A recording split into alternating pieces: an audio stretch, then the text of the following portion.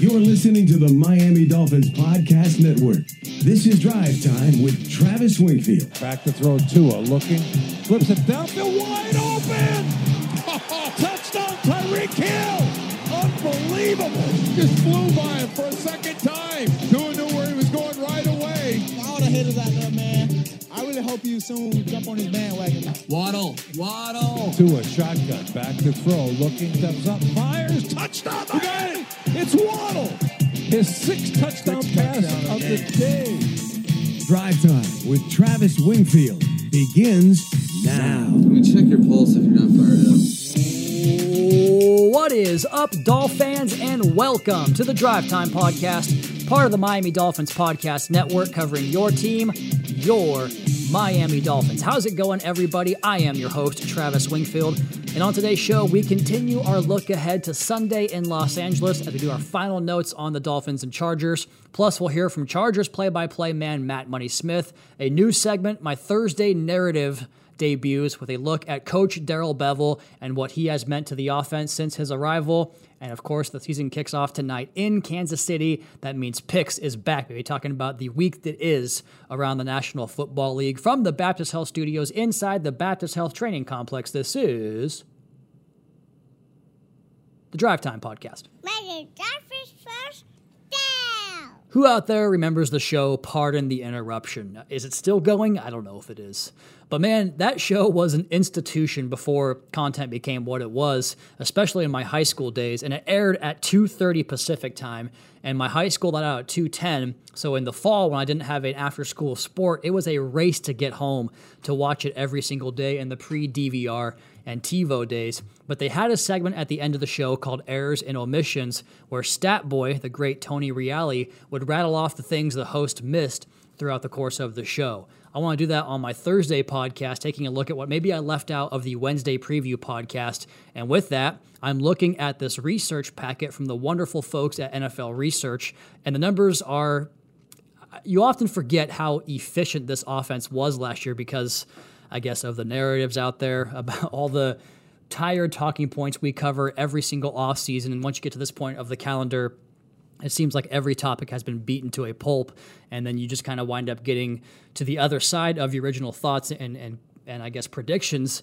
And I was talking to someone earlier today about how the Dolphins are like out of everybody's playoff predictions, but 4 months ago they were talked about as a Super Bowl team. Now I will give credit to those guys that still, stuck with what they saw happen this offseason and didn't get their narrative shaped by maybe Hard Knocks, maybe what happened in a preseason game where no one actually played.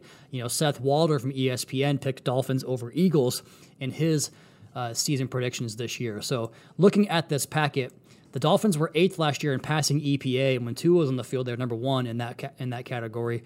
And look, I know the offensive line is a point of contention for so many, but I always point back to this. Whether it's individuals winning their matchups, scheme doing its job, or Tua's quick release, as much as this offensive line takes crap from every single direction, it seems, they were 15th last year in pressure rate. Not great, but better than more than half the league. Some more details from that packet, a lot of opposite end of spectrum stuff. The Dolphins were first in pre-snap motion a season ago, Chargers 25th. We were second in play action ran. They were 12th, not quite opposite, but a lot more from Miami. And I will say this, though, their offensive metrics can probably go out the window because it is a new system, new offensive coordinator.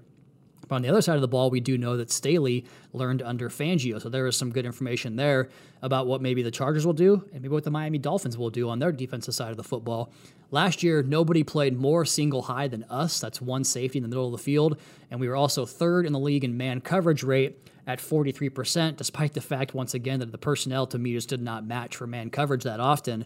But the Chargers played single high the 9th least last year. I think you'll probably see more of a number close to that for Miami this season. But they did play man coverage at the 7th highest rate, which is interesting to me because they had the 8th ranked blitz percentage, just 18th in pressure rate, which is a problem in itself, because traditionally those haven't been the staples, the blitz rate and the man coverage rate of a Vic Fangio defense. But it's a nice reminder that while you have your core principles, coaches tend to construct and tailor things around what they have in their personnel.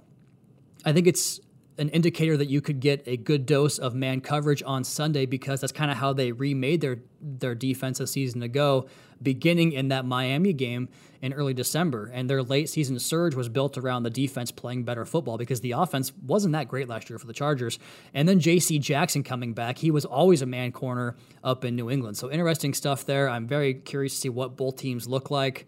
That's why I haven't harped too much on what I think is going to the game will look like from a schematic standpoint, because we just don't really know. But the Chargers were 31st in rushing EPA allowed last year, and that's kind of if that's what they are again this year, there's no guarantee they will be, then you hope that Miami can find some success in the ground game. In fact, Arjun Menon is a former analytics guy for the Jets, and now he puts his stuff out there on Twitter, and he shared the Chargers allowed last year a rushing EPA off tackle that was the fourth highest for their opponent of all time since EPA became a stat back in the early 2000s, or that's how far back they've tracked it so far. And the Dolphins weren't historical in their success running off tackle, but they were plus 0.2 EPA. That's a cumulative over a rushing attack that was negative 0.4 EPA, which was 18th in the NFL. And that might not sound like a big number, 0.2 obviously, but it's important to note that rushing EPA is way more difficult to rack up than passing, because EPA basically tracks how much you influence the potential outcome of a game, and a 5-yard rush is great to keep you ahead of the chains, but it's not going to change the outcome of the game as far as the win percentage scope goes. So passing the ball gives you much more EPA opportunity, I guess is a good way to look at that. But with that, in the individual Dolphins and Chargers game last year, it was the complete opposite in terms of running the ball wide. The Dolphins had a negative 0.16 EPA running off tackle and negative 0.7 when running off end. Something has to give there. The Dolphins either find a way to run the ball, or the Chargers make a turnaround for the run defense. Some more cool notes here from the NFL research packet. Tagovailoa and Herbert were the first quarterbacks drafted with back-to-back picks in a draft. This is in the weeds. To both finish top 5 in passing yards per game since 1941. That sounds like a Bob Uecker stat from the Major League movies. The Dolphins had 62 completions last year of 20-plus yards. That was the third most in the NFL behind KC and Philly, and the Chargers surrendered the sixth most of those throws, 54, which is also interesting to me because the Chargers and this Fangio-style defense, the entire purpose is to keep the roof on top of the defense and limit big plays and expose the offense to more reps and more potential mistakes they could make on the offensive side. The Dolphins averaged 6.1 yards per play a season ago. That was the second best number in the NFL behind Kansas City. And yards per play, if you go back over the last decade plus, that number is the most consistent with offensive success in terms of predictive models. And I think I did a podcast on that at one point last year when our offense wasn't scoring quite enough. I think it was like after the Steeler game, but you could see their yards per play was still top 3 or 4 in the league. And sure enough, after that, they go 30 against Detroit, 30 against Chicago, 30 against Cleveland, 30 against Houston. So eventually your points catch up to yards per play. If we're over 6 yards a play again this season, the offense is going to be dominant. The Chargers also surrender the 10th most yards per pass attempts on throws 10-plus yards downfield, long passes. And Tua led the NFL in these categories on 10-plus yard throws. Completion percentage, 61.9%. Yards per attempt, 13.9. And a 125 passer rating on such throws. Some cool stats. We'll do this every single week here on the podcast. We'll also hear from a prominent member of the opposition's local media every single week, and that's where we turn our attention to now, my interview with the great Matt Money Smith from the Chargers radio broadcast. And joining us here on the podcast today, he is the play-by-play man for the Los Angeles Chargers. He'll take you home in LA on Petros and Money on 570 AM LA Sports, and the former voice of God on the Around the NFL podcast, Matt Money Smith. Money, welcome in, my friend. Thanks for having me, Travis. Looking forward to this one. What an awesome game to start the season between these two teams that a lot of people are expecting big things from. I was saying on the podcast the other day that I think that this might be the game, maybe sans Buffalo and New York on Monday night, that I think either team who wins will come away feeling the best about themselves after week one. Would you agree with that? Well, I feel like going back to, look, I think two of them are similar in that they are in divisions that for the Chargers certainly have been dominated by other teams. You know, I think some could make the case that Miami's roster top to bottom is better than Buffalo's, but when you have Josh Allen, that sort of changes the calculus. So I think they're both trying to knock off a heavyweight in the top of their division. And I think there's scar tissue from last year in this game for the Dolphins. And believe it or not, I think even for Brandon Staley and to to kind of remind people or to prove himself that no, that wasn't fluky what the defense did in back-to-back weeks against San Francisco and Miami when they were decimated by injury. I think, coming off a 27-0 lead and losing a playoff game, by allowing 31 points essentially in the second half and right there at the end of the first half, like he's out to prove something. I think Mike McDaniel and Tua and the offense is out to prove something about how it went last year. So I just think there's so many things that go into this game that make it, a lot bigger than just a regular season contest between the Dolphins and the Chargers. 100% agree. In my game preview podcast the previous day, I talked about the storylines, and I had to just kind of stop at a certain point because there were so many, whether it's, Fangio and Staley and Ronaldo Hill and Tua, and it is up and down the list, storyline after storyline. But I wanted to go to you for some more Chargers perspective and expertise here because, again, we have the tape of these teams matching up 9 months ago, but so much changes week to week in the NFL, not to mention, year to year. If you could, in one answer, kind of summarize the Chargers training camp this summer, how would you do that? What were the takeaways, some of the stars of camp, surprises, whatever you got money from Chargers camp, go ahead and lay it on us. Well, I'd probably start, and it's a boring answer, Travis, but with health. This is a team that was wrecked last year. And so you kind of forgot how talented it was because of how the season ended and how few players were out there at the end of it all. And to go into training camp and to watch Rashawn Slater, who was an All-Pro his rookie year, the second year of Zion Johnson, who's now moved back to where he played at Boston College for 4 years, left guard, and Corey Linsley, who missed a chunk of time last year as well, to see those three operate together, especially in the joint practices against a very good Saints defensive line, and just stone them, snap in and snap out. That's one of the first things that jumped out at me. And man, talk about a test in week one to watch Slater, whether it's going to be Phillips or Chubb. I can't wait for that. So the second thing is just how many more downfield throws we were watching from this offense. And I don't think it's fair to pile on Joe Lombardi like a lot of people are. A lot of that was a product of injury last year and the fact that he lost his left tackle, didn't have his, Justin didn't have his center. He had fractured rib cartilage in week 2. Like the ball was coming out early for a reason, but it just looks different. It looks like those shots are there, and a lot of it's health again. Not exciting, but to have Mike Williams, Keenan Allen, Josh Palmer, and now their first round pick Quentin Johnson out there looks like this could be an explosive offense. But even beyond that, is the running game. They never had a signature run. It really in the last 2 years, you never felt like there was a bread and butter. Now they could run behind that left side of the line 2 years ago when Slater was an All-Pro, and it was effective. And Austin would kind of bite off 4.5, 5.5 yards per carry when he ran that direction. But it just looks different. It looks like, okay, I can see where this is going. And it just looks better. It looks different. So that's offensively. Defensively, this is just me relaying what a lot of the players said, and that's just how much of a difference they believe Eric Kendricks is going to make and in coordinating the defense on the field from players, that's wearing the green dot, and how important it is to have everybody in their same place and know exactly what their assignment is, snap in and snap out, because it full well having Vic Fangio there now. It's a complicated defense, and a lot of pieces, specifically on the back end, have to be in the right places for it to be executed just right, and they really feel like Eric Kendricks is going to make a big difference there. Coming back to where it all began for him in college at UCLA, there back in Los Angeles to play for the Chargers and money. My next question was going to be how the offense looks different under Kellen Moore, but you kind of already addressed that. So I guess I'll follow up and kind of continue that theme of Kellen Moore. And you mentioned the players talking about the defensive system and Eric Kendricks kind of helping be the conduit between coach and player on that side of the ball. What are the guys saying about Kellen Moore? Because this is a guy that I don't know if you know this, Money, but I grew up in the Pacific Northwest, and Kellen Moore played his high school ball at a small town in Prosser, Washington, about 20 minutes north of where I live. So he's a local star up there, took his talents to Boise, where he was one of the greatest college quarterbacks of all time. Big fan of him as a player and a coach. Just some of the returns on Kellen Moore and what some of the guys are saying about him so far in year one here. He's the best, man. He's such a good dude. And his dad, moved down here with him, and to be around his dad, who's, as high school football coach, it's just look, they're football dorks, both he and Justin Herbert. They just are. And you watch them geek out at practice and at training camp. And look, I mean, this, you just said it. You grew up there. Pacific Northwest people are just different. It's a different lifestyle. And I think there's a very special connection between those two, that they get it. They get each other. They are like Daniel Jeremiah, who I do the games with, was up in Idaho. And he's like, you have no idea how big the Chargers are in Idaho now. Really? He's like, I'm walking around Coeur d'Alene and there's people in Herbert jerseys and Chargers caps because Kellen Moore is there. Like, that's how big of a deal it is.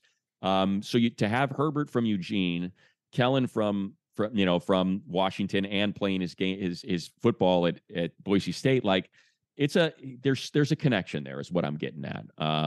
But I do think as special as that connection is, what I think the biggest difference in this offense with Kellen Moore is going to be is the run game. Just the run, just like I said, it never felt like it was working especially when they needed it. In that Jacksonville game, a perfect example, when they needed the 4-minute drill, they rushed 7 times for 4 yards. They just couldn't get it right. It seemed like the defense knew exactly what was coming every time they lined up in a formation, that we knew what was coming. And I think you're going to see a big difference in that this year, whether you want to call it, wide or outside zone, whatever it is.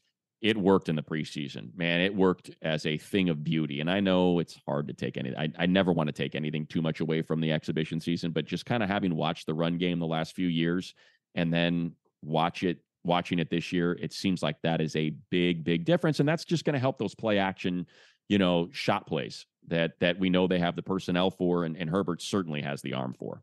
It's almost like you're holding up a mirror to the Dolphins right now, because I would say going back to, last year and Kellen Moore and Mike McDaniel kind of fall into that offensive young genius category that so many teams covet right now. And teams that don't have it wish they had. And they both, I guess, Moore is different because he wasn't there in Los Angeles. But for Mike, he was saying that he wished he did run the football more last year. And these offenses that do have all these playmakers in the perimeter at the receiver position. So it should be a fascinating matchup to see who can get more execution in the ground game. To follow up off that first question, when you mentioned the defensive side of the ball, you mentioned Eric Kendricks. Again, I'm a WSU guy, Money. So Deion Henley's my guy. I love that dude. But returning pieces as well from injury, like you mentioned, J.C. Jackson coming back, never really got going last year before the injury, but a loaded group from a talent perspective. How do you think they'll make things challenging in opposing offenses this year? Well, I'll start with, where you started in Wazoo and Deion. And unfortunately, he's got a hammy. I don't know if he's going to play. That dude's going to make an impact as a rookie. He will make an impact this year. It'll definitely be on special teams, but he's going to get in the rotation. He's going to get defensive snaps. He was the best. He was the best player on either side of the ball, save Zion Johnson, the left guard, in the preseason. Wow. He's just, and it because you saw it. Yeah. Like, he is so explosive. I mean, he is so fast in that body that's now a legit 225 pounds, as kind of that hybrid safety linebacker. I think you might see him at star. I would not be surprised if you see him in the slot. I wouldn't be surprised if you see him creeping up on the line of scrimmage. Like, to me, he's got that sort of, and I know it's high praise, and I don't mean to sound like a Chargers homer or whatever, because I call the games, but he's just got that Derwin James look where you can envision him playing any position. Like, I could see Derwin play outside corner, slot corner, high safety, box safety, linebacker. Like, that's what Deion reminds me of, where you can put him up high if you want to. You can have him as a box safety. So he's going to be an important piece. I think he's going to be an important piece. Look, Derwin James was an all-pro his rookie season. I'm not saying that's what Deion is, but I do think it's going to be interesting to see if Kenneth Murray can finally realize all that potential that he has physically that just hasn't quite come together. And a lot of people have talked about how Eric Kendricks has helped him out a lot. And they're expecting big things from Kenneth because he got his 5th-year option declined. He's going to be a free agent at the end of this year. And I mean, you see this, right? When you're around the Dolphins, there's certain players that when they're walking around, and I would imagine Jalen Phillips is like this. Like, when you see him walking around, you're like, my God, what is that? Yeah.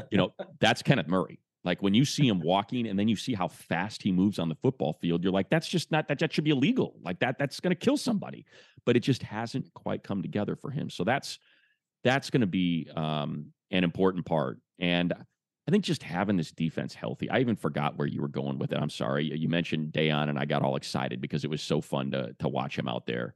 But I think, J.C. Jackson, right. So remember how this game was played last year, right? It was actually the rookie, Jasir Taylor, that was just impressed man on Jalen Waddle on every snap. So if you can turn that into J.C. Jackson, we know he's one of the best press man corners out there. He's very physical at the snap. Mikey Davis is a legit 6'2", 205 pounds. To be able to have the full complement of weapons to hopefully be able to do what they did last year. I don't expect it to be that way. Mike, like you mentioned, Mike McDaniel's way too good of an OC or of a play caller as a head coach to do the same thing he did last year. But that goes a long way, right? And trying to disrupt the timing and try to get physical at the line of scrimmage. So if JC's out there, I think that's going to go a long way. Are you looking for the perfect move-in ready home this spring season? Now's the time to buy at Fisher Homes. For a limited time only, enjoy below-market interest rates starting at 5.375% APR, 6.139% APR. With these exclusive lower rates, you can save hundreds on a move-in ready home and start enjoying the benefits of homeownership even faster. Schedule your personal tour with one of our new home specialists at FisherHomes.com and make this spring the season you find your perfect home sweet home. Financing provided by Victory Mortgage, LLC, NMLS 461249, Equal Housing Lender. Matt Smith, he's the Chargers radio play-by-play man here, joining us on the Drive Time podcast today. And Matt, a few teams do this every year, and I find it so fascinating to play or to not play starters in the preseason. And the Chargers are a team from the latter category. They don't play their starters in the preseason at all. What's the thought process behind that, do you think? And how do you think they handled their prep without getting those live game reps? Yeah, I don't necessarily think I would subscribe to it if I were a head coach. I'd probably play the guys. It just, they can get hurt on the first series of the first regular season game. Now there's, to use the same term, I probably sound like a broken record to people listening, but there's a lot of scar tissue there with injuries in the Chargers. They have not been able to stay healthy. It has been a rough go in really the entire 7 years that they've been here. They've had at least one major injury every single season. And considering how things went last year in losing JC and Joey and Slater and only having Mike Williams and Keenan Allen out there for 138 snaps or 138 dropbacks, like, I get it. I get that you want to, if you're going to put them in harm's way, let's make sure it's in a game that counts. So I think that's one part of it. The other part I also think is they're a balanced team, much like the Dolphins are a balanced team. When you practice when this offense practices against this defense, you are practicing against what they believe are an elite unit in the NFL. And so you're going to have iron sharpens iron in your practices, and you don't necessarily need to go out in the preseason and face the backups for New Orleans in order to get yourself ready for a regular season game against the Dolphins. They love the joint practices. They went hard in those joint practices against a very talented Saints team, and they felt like they get more out of that than they do playing their starters in a regular season game. So, in a preseason game. So that's the thought process behind it. If it were me, I'm a little more in the Mike Tomlin, kind of category, which I believe he stole the saying from Bill Parcells, which is, it's hard to win a boxing match if you don't spar. So I think that's how I do it, but I understand it. And I, like I said, I think both the Dolphins and the Chargers are fortunate that they're very talented on both sides of the ball. And these, in practice every day, you're going against an elite offense versus an elite defense. Yeah, that's the entire job, right? Give and take and trying to find the pros and cons to the multiple decisions you make every single day as a head coach. Money, we end these chats every single way on the crossover opponent beat writer or radio man, whatever it might be here, podcast here on Drive Time. And I always ask, the Chargers will win the game if, and the Dolphins will win the game if. Like, what are your keys for victory for both teams here on Sunday? Well, I think Chargers win the game. Two things. One, I think prevent explosive plays. Obviously, you're playing the Dolphins, right? But beyond Tyreek Hill and Jalen Waddle and how good this offense was at being explosive, it was just a team that the statistics can be a little misleading. Because it wasn't like down in and down out. They were terrible against the run. They would just miss assignments, and teams would rip off 60-yard runs and 40-yard runs. And like, that's what so much of their issue was on defense last year. They'd be giving up they'd be like 3rd and 19, and a missed assignment would allow that to be converted far too often. So they've got, when they've got a team behind the sticks, they got to cash that in on 3rd down and prevent those explosives, because I think they gave up more explosive runs than any team in the league last year. The second thing would be they got to win the 3rd quarter. Like they have had this was in the game last year against the Dolphins, right? Yeah. They're smoking the Dolphins. And next thing you know, you're like, holy cow, they could lose this game. It's a 3-point game, they let teams back in way too much last year. So that's the Chargers side. Dolphins, just run the ball, man. Like, I was so surprised last year. And like you said, Mike McDaniel acknowledged it. It's like, man, this is a team that's given up explosives, and you got one of the fastest players in the NFL in Raheem and Jeff Wilson. We know how explosive he is. Like, I expect them to come out and test to see if what I just said is true. If this defense is fixed against the run, because once you get that thing going, now you're talking about shot plays or opening up because they got to commit resources to try to slow that thing down. So I think if they're effective running the ball, it could end up being a long day for the Chargers. Second is, Vic Fangio when he was with the Broncos, and, they had good pieces on defense. A couple of those games he gave Herbert fits.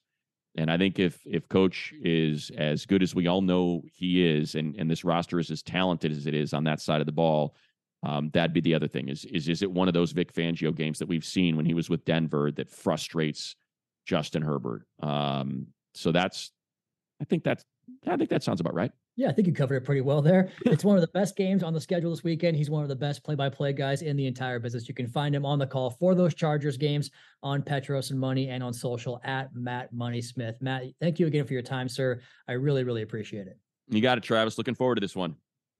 And there he goes, the great Matt Money Smith. I was telling him before we got on the podcast or on the air how much I loved his previous sound drops on the Around the NFL podcast, the voice of God, as it were, on that show. Doesn't do it anymore, but I miss him in that capacity. Either way, one of the best play-by-play guys in the country, and has, in my opinion, the best color commentators in Daniel Jeremiah in that booth. So I know you're not going to listen to Chargers radio on the game on Sunday, but it's a pretty good booth they have out there in Los Angeles.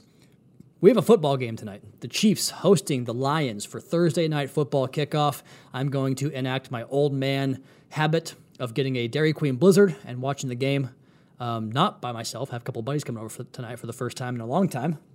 Caroline and Cameron, looking forward to that as well. But let's go ahead and pick these games this week. Last year, I was 189-80 and two ties on the NFL schedule, also one fewer game because the Bengals and Bills were canceled. On the podcast, we've been doing this is the third year we'll pick the games, every single game. So the 2-year cumulative record, 377 wins, 163 losses, 3 ties, and I didn't put the percentage up, so I'm going to do some live math for you guys right now on the air. 377 plus 163 is 540. 377 divided by 540. That is a 69.8 win percentage. If you round up, that's 70%. That's the goal, baby. So we're hoping to hit 70% this year. Why don't we go ahead and up the ante? Let's try to get better, because if you're not getting better, you're getting worse, even though you can get the exact same, which just makes the whole saying pointless. But let's try to get 70. Let's aim for 72 this year, the perfect team, right? 72% is the goal this year. How many wins would that be? 192 or 3?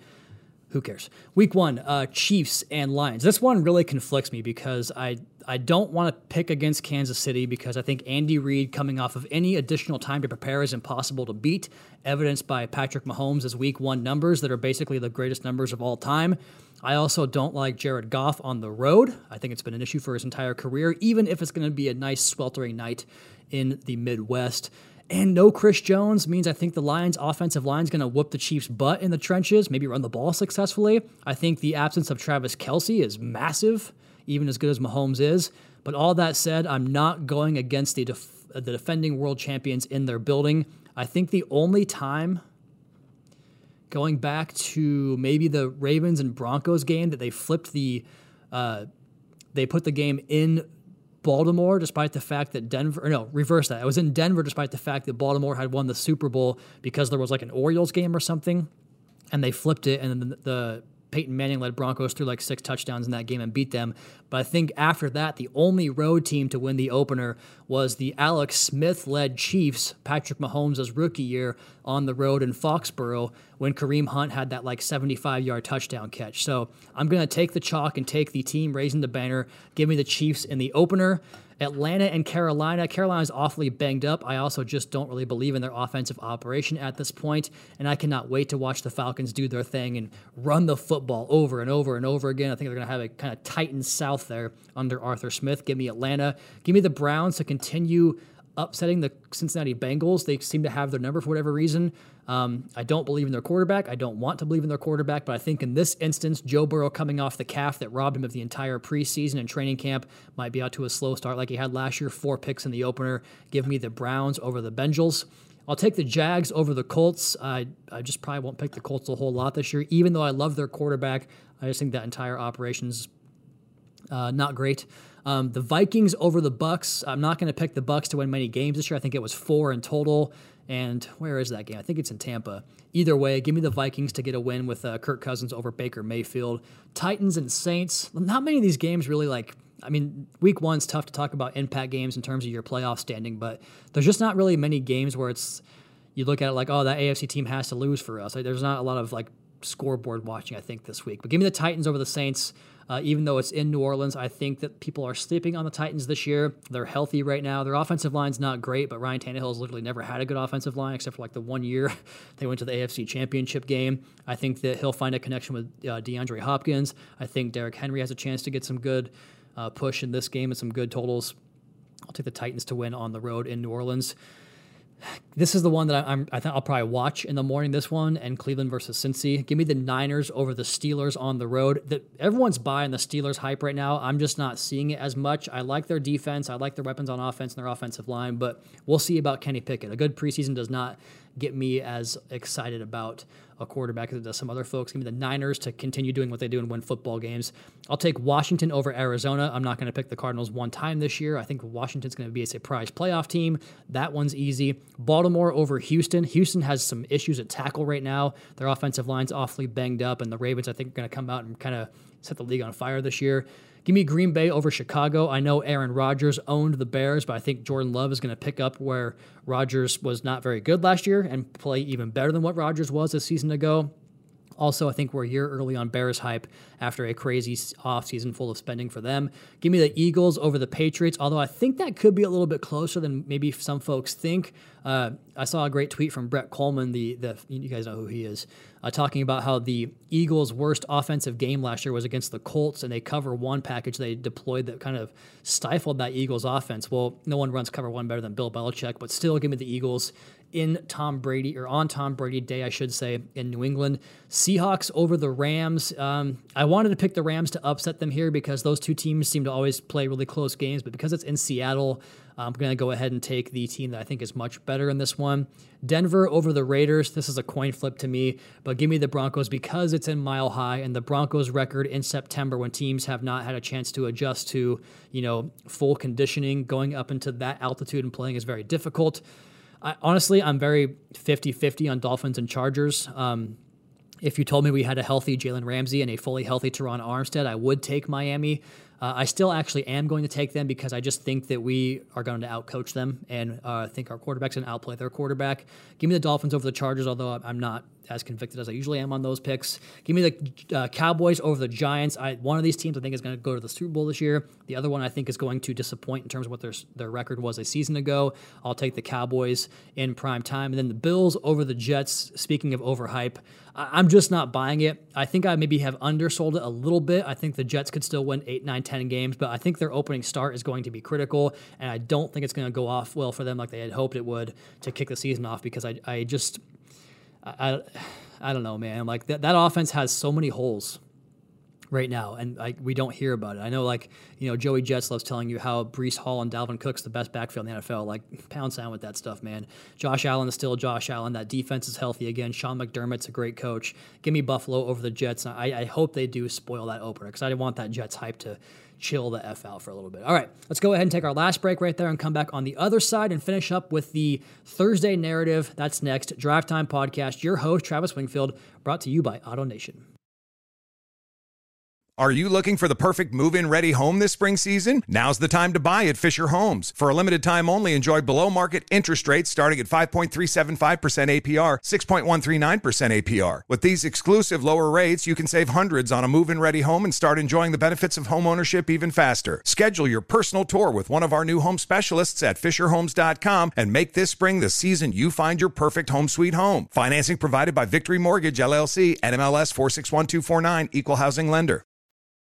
'Tis the season for football, Dolphins. Join your Miami Dolphins for our season kickoff party at Oasis on Saturday, September 9th, where fans can enjoy giveaways and a guest performance from Grammy-nominated DJ Audien. For more information, visit miamidolphins.com/kickoff. Another new segment we're going to do on the podcast here every Thursday. I'm calling it the Thursday Narrative, a storyline that develops throughout the week that I think is worth pursuing and sharing with you guys. And this week, it kind of came about naturally. I'm hoping that's how it happens every single week, about quarterbacks coach Darrell Bevell. And I referenced the Jory Epstein piece on Yahoo from earlier in the week, where she detailed Coach's retina surgery he had, the recovery process, and how he essentially for more than a week was confined to lying face down on different, massage tables and beds throughout the course of his house. So sounds terrible to me, but to fill his time, all he really did was watch practice tape. There's a great photo in the story of Coach lying face down on the edge of the bed with a tablet that he's watching back the plays from that day's work. In fact, Coach McDaniel talked about that on Wednesday. Do you want to talk about adversity being an opportunity?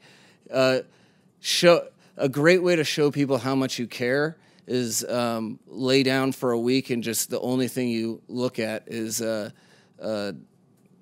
practice footage endlessly. There's a lot of things that I haven't really gone through. I can kind of venture to, extrapolate what that would be like. A week like this? What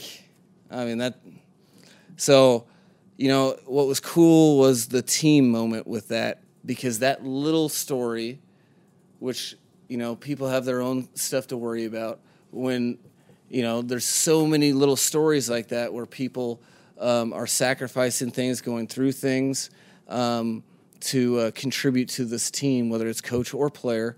And I think it wasn't lost on the quarterbacks. You should have seen the first time we talked about it after he got the surgery, you should have seen their eyes light up when I was like, yeah, so this practice is all Bev's got going.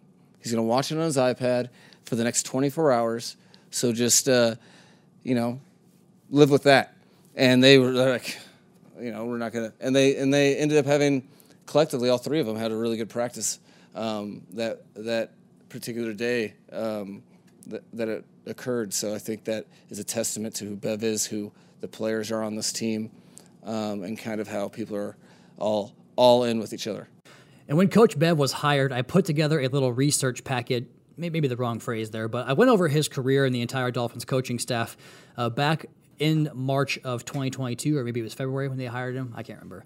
But a few things from that story to me stood out was that Aaron Rodgers, Brett Favre, Russell Wilson, quite the triumvirate of quarterbacks to have developed their craft under one coach, and Bevell was there for all of that. In the story that I shared, or in that story that I wrote, I shared a link where Aaron Rodgers praised Bevell for correcting some of his basic fundamentals as a rookie quarterback. From that story, he said, I'm reading from the story now. In fact, Rodgers credited Bevell in part for helping him undergo a major fundamental change in the way he carried the football on his dropbacks. At the University of California, Rodgers was taught to hold the ball high near his ear hole of his helmet at all times. He needed to change that in the NFL. That process continued under Mike McCarthy, who was hired in 2006 to replace Sherman, and under McCarthy's first quarterback coach, Tom Clements. At Cal, Rodgers said, quote, "We were very robotic in the way we dropped and obviously the way I held the football. So being able to naturally on my own lower the ball to where I was throwing it at Butte College and in high school to learn to time my feet with the route,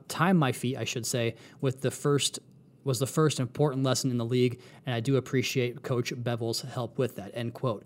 And yesterday, I asked Tua Tagovailoa about the relationship between he and Darrell Bevell and how it has evolved in the second year together. You might recall Tua last year talking about how Coach had his family over to their residence for dinner and a movie, so I was just curious to find out how the relationship has blossomed further here in the second year together. It's been really good.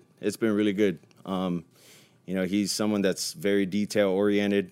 He doesn't let anything, slide. When you think it's like, he won't catch that, that's where you've gone wrong. And he's helped us tremendously. There's a lot of things that probably shouldn't share, but yeah, he helps us a lot. Coach McDaniel mentioned, the eye surgery he had and the impact of, the meeting and showing him laying down. I just wanted to get your perspective on all that. Yeah, I mean, that just shows you the dedication he has to the game. You know, he always wants to be there for his guys. So we thought it was hilarious seeing that he had to be down with one eye covered. I mean, I couldn't stay down like that. It's hard. I think that detail emphasis is so important, and for anybody really. It can be hard to stay hardwired into a task repeatedly for 6 days a week, really all day long.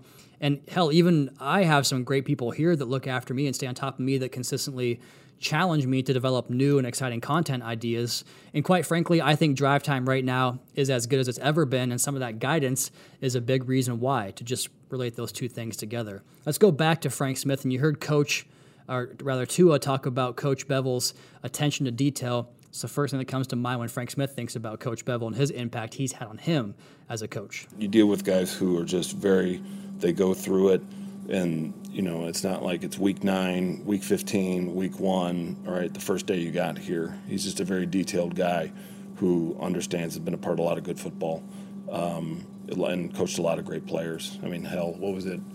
2 weeks ago, we were joking about something, and then we pulled up the Saints-Vikings playoff game from 2009 and the NFC Championship game, because we're talking about Brett Favre and his ability and his just courage in the pocket. And it was like, it flashed us back, because then I got to New Orleans right after that season, and then we opened with the Vikings to start that season in 10. And, you know, his wealth of experience is great. I mean, everything, like I think we talked about before, it's perspective on who you work with. You know, if we all came from the same place, thought the same thing, had the same viewpoint, right, it'd be a pretty boring day. You know what I mean? We'd all just kind of go like, we good? When you deal with guys with perspective and you know, and expertise like he has, it's been awesome. And I think that's the great part of our staff, is that the perspective from everyone. And it's not just quarterbacks that Coach has had this impact on. Doug Baldwin, one of my favorite all-time wide receivers, who won with details, knowledge, and film study, because that's the route for most undrafted free agents, right? But when he retired, he tweeted a photo of he and Coach Bev and had the caption, "Don't forget the coaches. There will be good ones and there will be better ones. You will come to appreciate the great ones, even if others don't," end quote. When he was in Seattle, Bev went up against Coach Fangio yearly in what, to me, was the best rivalry in the NFL, maybe in the last decade, at least close to it. Here's Coach Fangio on Coach Bevel. Well, I mean, when I was with the Niners and he was with the Seahawks, you know, we were probably, over that 2-3 year stretch, the two best teams in the league. And we had some really good battles. And we've talked about him a little bit here and there. But he's a really good coach. He's doing a great job with the quarterbacks here. I always have had a lot of respect for him. I think he has a good knowledge of what it takes to win in this league, not just to accumulate stats. And I always had a lot of respect. And now that I've got to know him, my respect was justified. And to put a bow on all of this, from my MiamiDolphins.com story from, I guess, 18 months ago, Bevel has overseen top 10 offenses 6 times in his career, and I wrote that in before last season. And while Bev wasn't the OC here, I think it's pretty clear the impact he did have on this team. Another top 10 offense last year. So he's been an integral part of the development of offenses, but also some unique players like Percy Harvin, Jermaine Wiggins, Chester Taylor, guys that, you know, had multiple roles in offenses, and of course, countless others. And you can now add quarterback Tua Tagovailoa to his resume of curating increased production from a player's previous accomplishment. So there you go. That's the Thursday narrative. That is the Thursday podcast.